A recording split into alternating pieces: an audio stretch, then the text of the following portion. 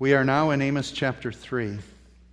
We find that at this point in Israel's history, that in fact Israel is quite well developed and prosperous, and if you will, in its heyday, and just doing wonderfully miraculous in the sense of their prosperity and blessings, as they would call it. They're making not only big houses for themselves in the city, they're also making big houses for themselves out by the lakes. And so they have summer homes and winter homes and luxurious wealth. Now, at the same time, there's a poor class developing that seems to be ignored by those who are gaining the wealth. And God is calling to Israel to shape up that not only is Israel blessed of God, they are to be a blessing, as God said to Abraham. That not only will I bless you, but you are to be a blessing to others. And Israel was not blessing others. What was happening is Israel was becoming very self-centered, self-focused. But they thought since they were prosperous, they were blessed of God. But in fact, they were not loving mercy, loving justice, walking justly and loving mercy. They were simply just loving prosperity and blessing. And so God had this against them. And so God called forth a man named Amos, who was not from the religious school of the prophets, not trained by them. But in fact, he was a sheep herder and in fact an agriculturalist. He grew fig trees. And so he knew and understood the heart of a shepherd and how to cultivate and prune those agricultural products that would produce more fruit. God called a man like him to come and speak to Israel because of its position and place that it had taken. It exchanged godly compassion now for selfish and decadent existentialism. Existentialism is a sense of self-awareness and nothing else. It's an I, me, my generation. It's a group of people who only concerned themselves with their feelings and their well-being and not the care of others. You might compare it to 21st century America, being so prosperous and well and concerned only of our own comfort. And so if you'll remember from last week, God sent Amos to be the prophet to speak to the nation. And in chapter 2, verses 6 through 8, he said, "These are the 4 things I have against you." He said that you buy and sell people so that you can have new sandals. So they cared more about the comforts of their wardrobe than they did the poor around them. He says, secondly, you grind the poor into the dust under your feet and you don't care. You're not walking with justice and you're not walking with mercy. You are walking with self-conceit. And there are people in need all around and you're not paying attention. And thirdly, he says, the fathers and sons sleep with the same women. There's such a sexual perversion and pervasiveness that parent and child share their sexual exploits. Fourthly, he said, you wear clothes that you are in debt for, and you drink wine that you pay with money you stole. And so imagine a nation where people don't care one for another, but only care for their wardrobe and their outfits. They spend money by credit beyond what they have so that they can say they are blessed. Their sexual perversions are so great that it's common in the household and it doesn't offend the right or righteousness of the society. And he says, this is a problem, Israel. Now, if you'll remember, the reason that we are studying the book of Amos is not just to consider the historical context, but in fact to consider our historical context and to know that God is calling us to be Amoses, to have the spirit of Amos upon us as prophets in this day and this hour to speak to God's people, the church, in its condition that it's in. This is no different than the Laodicean church, who in their prosperity thought they were blessed of God. If you'll remember in Revelation chapter 3, they had an attitude that we are blessed and prosperous. We have fine clothes, the big church, great worship. But Jesus walked among them and said, you are blind, naked, wretched, and poor. Spiritually. We can have all the outward trappings that look wonderful, but we can be dry and dead internally. And so he says, I don't want you to be lukewarm. I'll have to spit you out for the purposes I've established you for. Lukewarmness, he said, I'd rather have you hot or I'd rather have you cold. Now, the difference between hot and cold and lukewarm is the effort involved. For something to be hot, it needs to be activated and warmed up. For something to be cold, it needs to be activated and cooled down. It sets itself apart from the room temperature or the temperature of the environment that it's in. When the church becomes the same temperature as the environment it's in, when we become the same as righteously as our own society, we've become lukewarm and no longer profitable to the kingdom of God. God is calling His church to again be hot or cold and to separate, come out from among them, says the Lord, that we would become the righteousness of God for a nation round about us. Amen? And that's what God's calling us to. And so anytime He disciplines those He loves, He has to make them aware of it. Now, here's the thing with Israel. At this time, they're kind of like this. Jesus says, hear me, O Israel. You're not paying attention, like a bratty little child. You're just not paying attention. And so in chapter 3, he says, hear me. Now, he says this over and over throughout the Old Testament. And in Hebrew, hear me is Shema. Shema, O Israel, Shema. Now, we know the great Shema, Deuteronomy 6:4. Hear, O Israel, the Lord our God, the Lord is one. And you must hear this of who the Lord is. And so he beckons to his people once again. He says, you only have I chosen of all the families of the earth. Therefore, I will punish you for all your sins. He's saying, paraphrasing it, you alone have I cherished and nurtured and loved out of all the families of the earth, so I could set you up to prepare the nations to receive Messiah. And I've nurtured you, and I've loved you, and I've made you my special child. And because I have to discipline you. Honey, you're going to get a spanking. You need a spanking. You need to get corrected. And I have to tell you, I honestly believe that the church in America needs a spanking. God loves us. He loves His people. Now remember the man He sent to do this job. And it's the heart that we have to have when we're sharing this move of God for today. As you're sharing it with your friends and those round about you, your loved ones, and even strangers and folks that are brothers and sisters in the Lord, as we begin to share what God is doing and what God's moving in the earth, we have to have an Amos spirit. One who is a shepherd. He doesn't want to scatter the sheep. A shepherd tends the sheep. He cares for the sheep. Sometimes he has to break the legs of the sheep and put it around his neck so that sheep will learn his voice and he'll carry it close to him. There are times that in the rebuke you draw closer than the Lord to the Lord. I remember times when I would have to spank my kids, and I remember the change that took place. When I would give them a spanking, and they would cuddle, and they would come near, and they wanted to be so close to you because they didn't want to be a disappointment. They recognized they went too far, and they wanted to draw back near. Discipline always has the aspect of maturity and learning. It's not abusive. It's not abusive. Discipline is different than that which is trying to chastise and break a spirit. Paul even warns of that. Don't break your children's spirit, but to discipline. And that's what the Lord wants to do by sending Amos, one who will cultivate maturity and will not scatter the sheep, but bring them back to God as a shepherd. And that's what an Amos heart is. We can very easily criticize the church.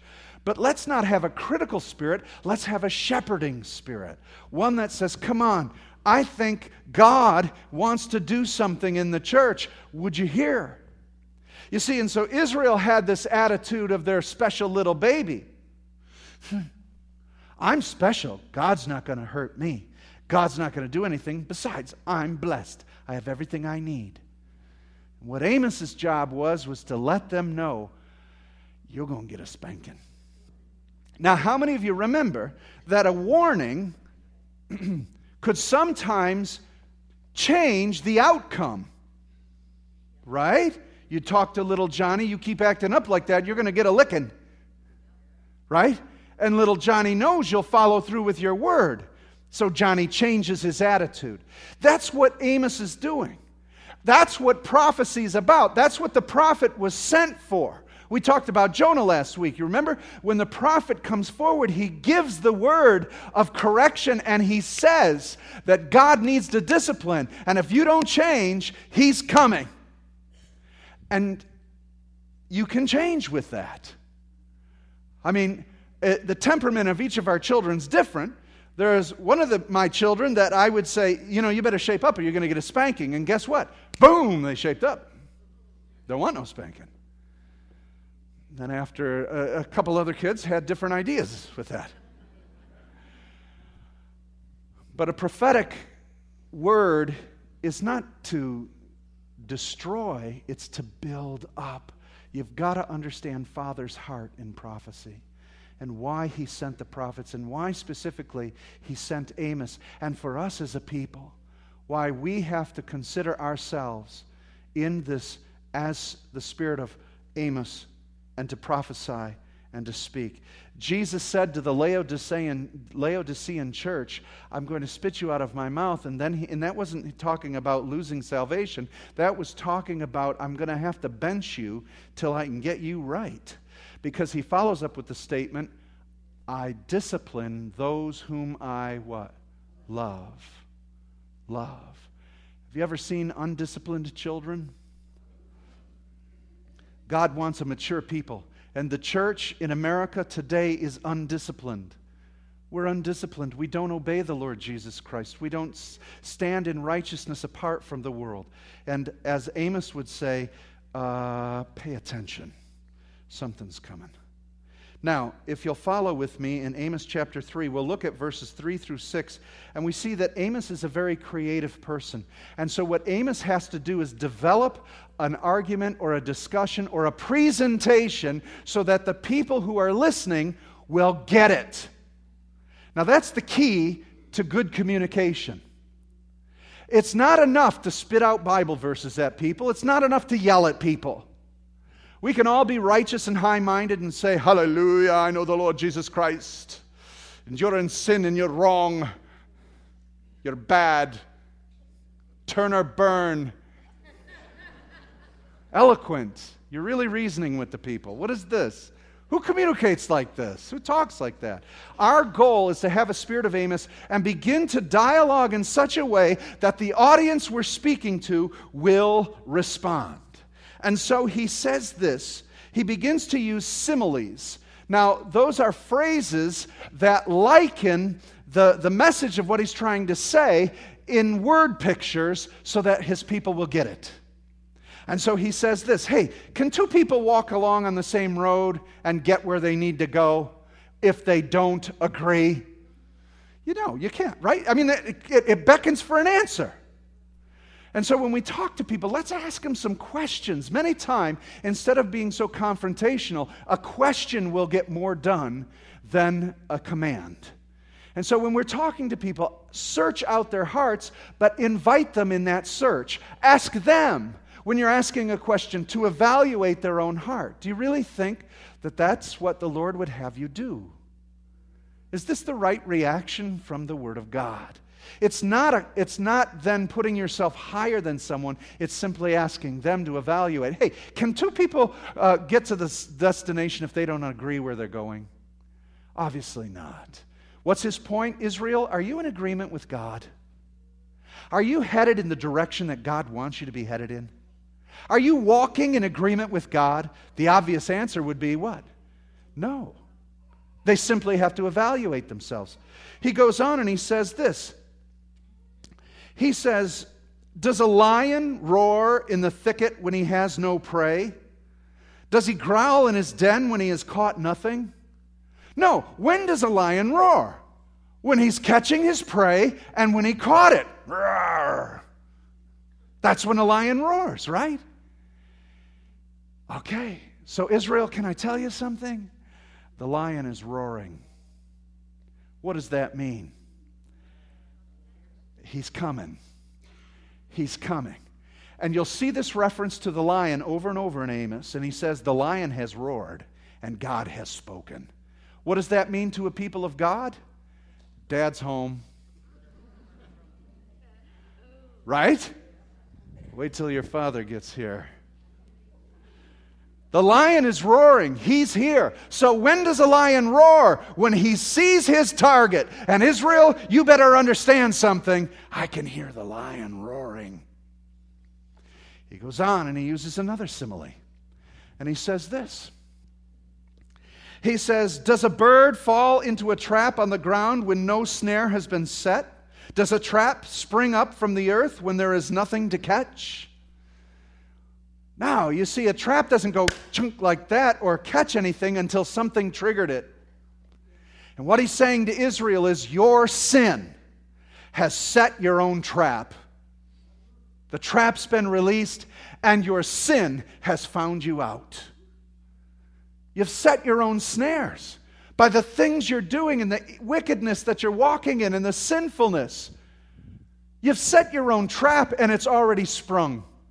You're caught in it. And so it's easy to tell people they're caught in their sin, but you've got to do it in a way that they'll receive it. How many of you remember Nathan the prophet who went to David? He's got to go to the king and tell him, hey, buddy, you really blew it. Okay? What he has to do is he has to reason through his defenses and his justifications, which most of us have. And most church folks have for the condition that we're in spiritually in America. We've got our justifications. We've got our reasoning. But Amos put it in such a way that he could cut through to the heart and speak to people so that they could reason. You remember Isaiah chapter 6:18? Come now, let us reason together. Though your sins be as red as scarlet, I can make them as white as snow. Let's reason this out. Let's consider this. We have to care enough for people that we would dialogue with them, that we'll talk to them, that we'll persuade them. When Nathan the prophet came to David, he said, hey, Dave, listen, we got a problem here. There's a guy that had one sheep, and another man came and took his one sheep. Now, he's appealing to David because David was what? A shepherd. Now he appeals to David's heart so David can respond to this. And David is a little upset by that story. He's caught off guard because it's taken out of the context of him and is put on the context of shepherding. And he says, oh, I was a good shepherd. He said, that man needs to be caught and brought to me right now, brought to justice for what he did. And Nathan said, thou art the man. Sold, bought, and paid for. Now that's what Amos is doing here. He's saying, hey, look it, would a trap spring unless something flew and took the bait? We took the bait, Israel. We took the bait of Satan. And in our prosperity and in our wealth, we've forsaken justice and mercy for our own self-satisfaction. Well, Christ is saying that to the church in America. Christians, we took the bait for self-indulgence and self-pleasure in the pursuit of happiness. It used to be life, liberty, and the pursuit of happiness. We've left off life and liberty. We kill our babies in the womb. And liberty is a whole other question, but we do pursue happiness. God is speaking to us, and He's speaking to His church to rise up again. We've been caught in the trap. We took the bait. We've been snared by our own sin. and our own selfishness. So he uses that simile again to remind them. He then uses another one, a third one, typical of Hebrew poetry. 3 times they repeat things. And now he says this, when a trumpet sounds in a city, do not the people tremble? When disaster comes to a city, has not the Lord caused it? Look at when the watchmen on the wall come out and they blow the shofar and the trumpet of alarm. What does that mean? Trouble's coming. Get ready. Trouble's coming. Get ready. We would be foolish to ignore an alarm. Would you agree? Right? Unless it's your smoke detector that you have too close to the stove. But if you wake up in the middle of the night and you hear that smoke alarm going beep, beep, beep, beep, beep, what are you going to do? Roll over. And that's what Amos is trying to say. Can't you read the writing on the wall? That's a reference to the prophet Daniel. Can't you see that we're in a mess of trouble? That trouble is here? We have a problem. So when the watchman sounds the alarm and blows the trumpet in the city, we need to pay attention. So he's using these examples. I've heard the lion roar. He's near the prey. The bird is caught in the snare of his own sin. The watchman's blowing the trumpet. Trouble is on the way. And if this city collapses, it's because God has brought it to pass. Does God do that? Can God discipline us by allowing things to come to pass that He may even bring destruction? Yeah. Now look at verse 7 here. After he's given those examples, he drives it home and says this, surely the sovereign Lord does nothing without revealing His plan to His servants, the prophets. The lion has roared, who will not fear? The sovereign Lord has spoken, who can but prophesy? See, so he's driving his point home. I am here to tell you, Amos says, that trouble is brewing over our national condition. And God, who loves us and loves His church, loves His people, needs to discipline us so we'll wake up and walk in righteousness. We've been caught in the snare of our own failure. God has challenged us to stay faithful, and we failed.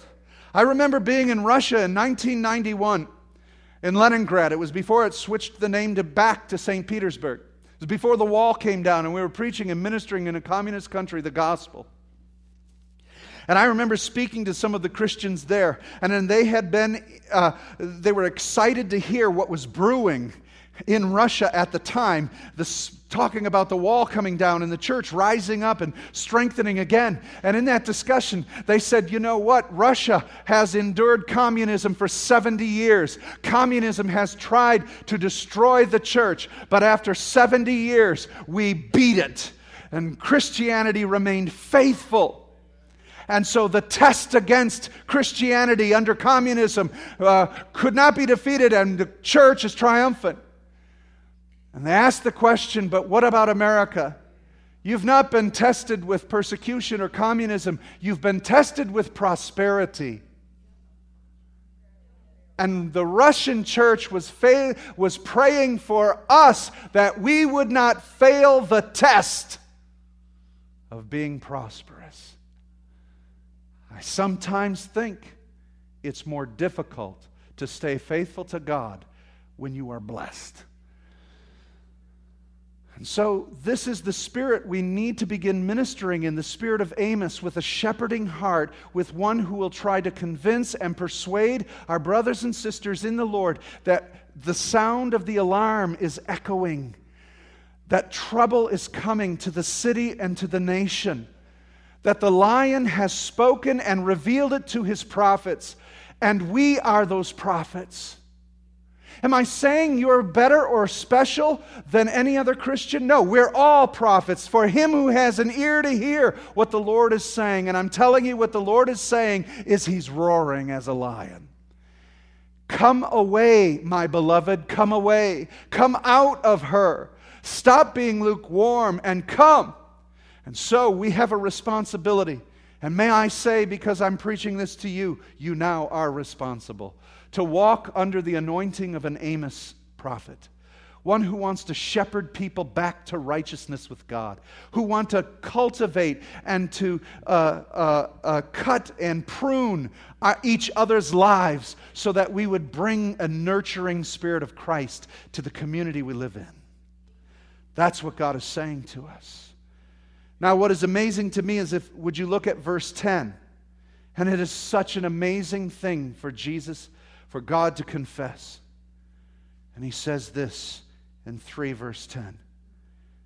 My people, he said, they do not know how to do right. Wow. They don't know how to do right. We have gotten ourselves so involved in our activities. We think that what we do is right just because of who we are. And we forgot how to do right. Do you understand that picture I showed you of that bratty little girl? Because she's the little queen of the house, it doesn't matter what she does, she always does right because she's daddy's girl. That's the attitude. And God is lamenting over his people saying, they don't even know how to act right. They think they're right. The church thinks it's right because we've been cleansed by the blood of Jesus. And that is true. But we don't, and we are not acting right according to our birthright. It's time for us to begin acting righteously. It's put this way sometimes. Always do what is right, not what is easy. Someone once told me people are like water. We flow to the least resistance. We'll just go where there's the least amount of trouble.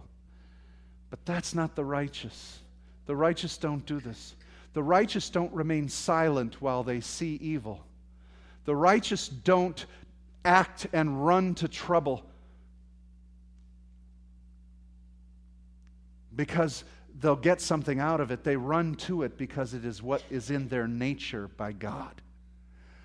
While everyone else tries to protect themselves, the believers sacrifice themselves for righteousness' sake.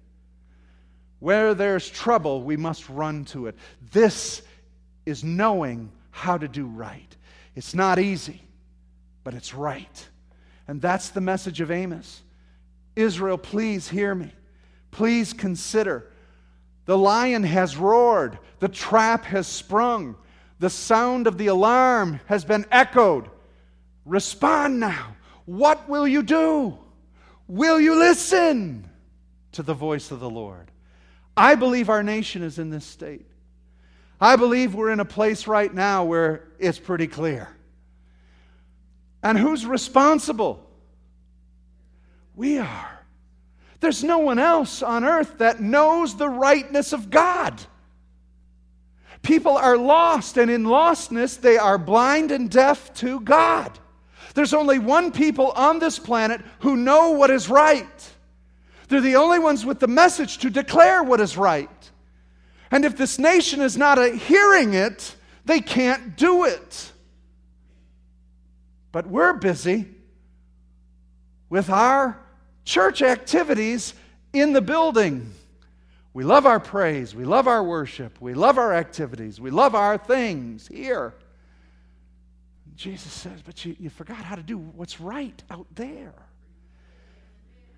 We must go out there. And so God is calling for us to have the spirit and attitude of the prophet Amos. That we would know what to do, and we would begin to present it in a way that would speak to the church so that they will begin to respond. It therefore means you and I must live it in our own lives first.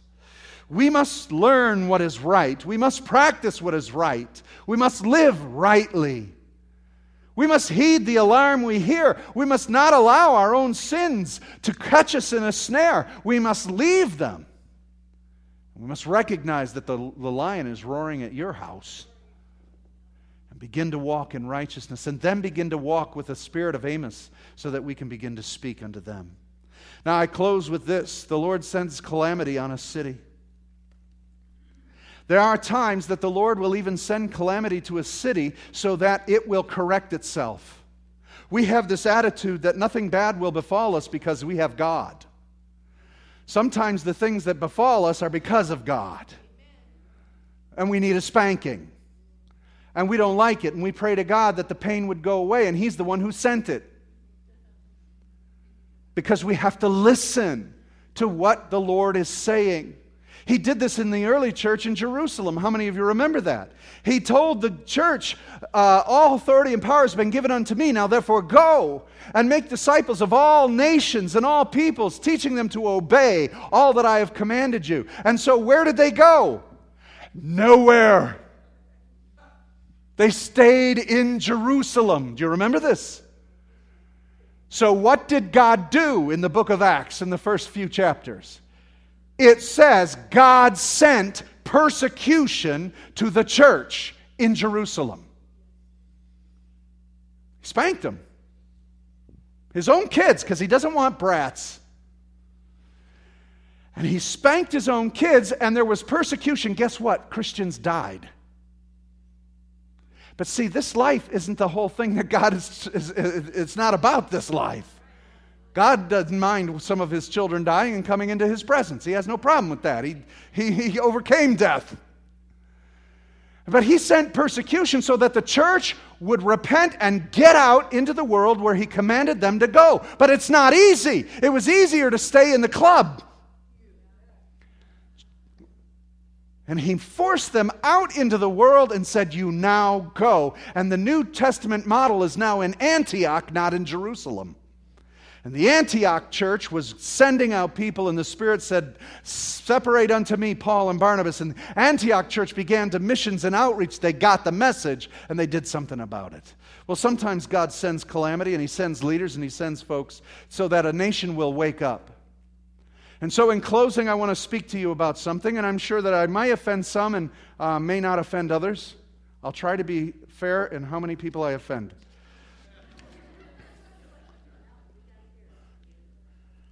But the theme of chapter 3 is, can two walk together unless they be agreed? If we as a church cannot agree, how effective can we be? If we're not in agreement with God, how effective can we be? If we're not in agreement with one another, how effective can we be? And there is a problem that we can become lukewarm or the same temperature as the argument out in the world, and that has to do with our election that's coming up. There's division in the church, and there's division among us because we have political parties and political positionings and political personalities. And I have to warn you as a church and warn you as a people. Do not sanctify your vote to be something holy. Or your candidate, don't sanctify him. Because may I say that there is no one running for president that I think God has His favor on. And so I think we have to unpack this for a minute and consider that we don't get caught up in the cult of personality that this election is causing. And so we want to be careful that we don't worry, because on November 7th, when no matter who's in that White House, are we going to be divided over it? We cannot afford to be divided over this. And whether you vote for Romney or whether you vote for Obama, you voted for the wrong guy. You should be voting for Jesus Christ.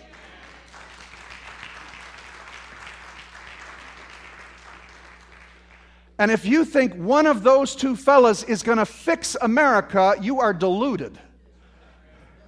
It is Jesus and Jesus alone who is going to be our only hope. This is in the realm of the heavenlies and in the atmosphere of powers and principalities. Stay aligned to Jesus Christ. Can I tell you, I really don't think either one of these guys is God's man. And I'll give equal time to each of them so they can't take away my 501c3 status. Be careful, again, about personality and getting caught up in this election to the particular person.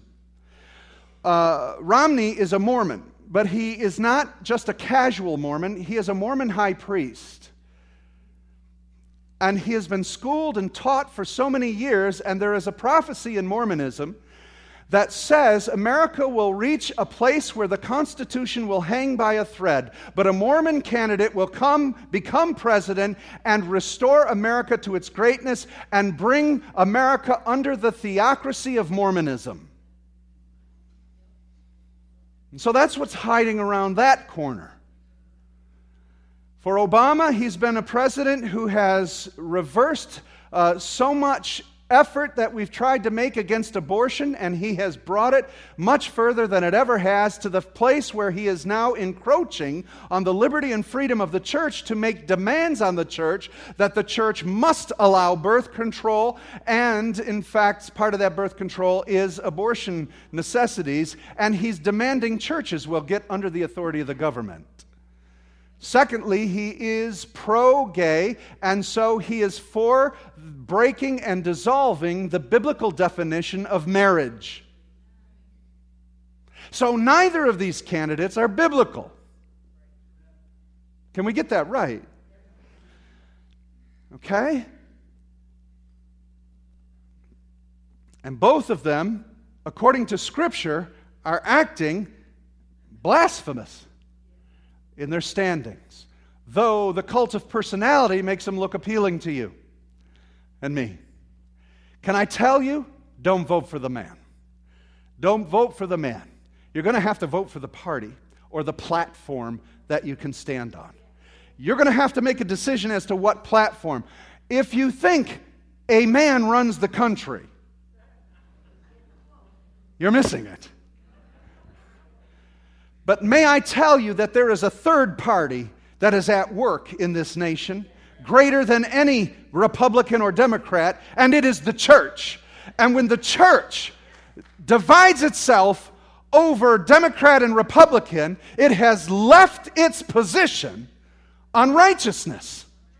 So I know we've got to vote. You're going to have to make a determination. But I'm telling you, whoever gets in that White House is what the nation deserves, and will still be walking in correct relationship with Jesus Christ. And we'll work with whoever's in that office and pray that God's purposes will prevail. Amen? So be careful not to fall into the trap of divisiveness. And I want to share with you a closing illustration by A.W. Tozer.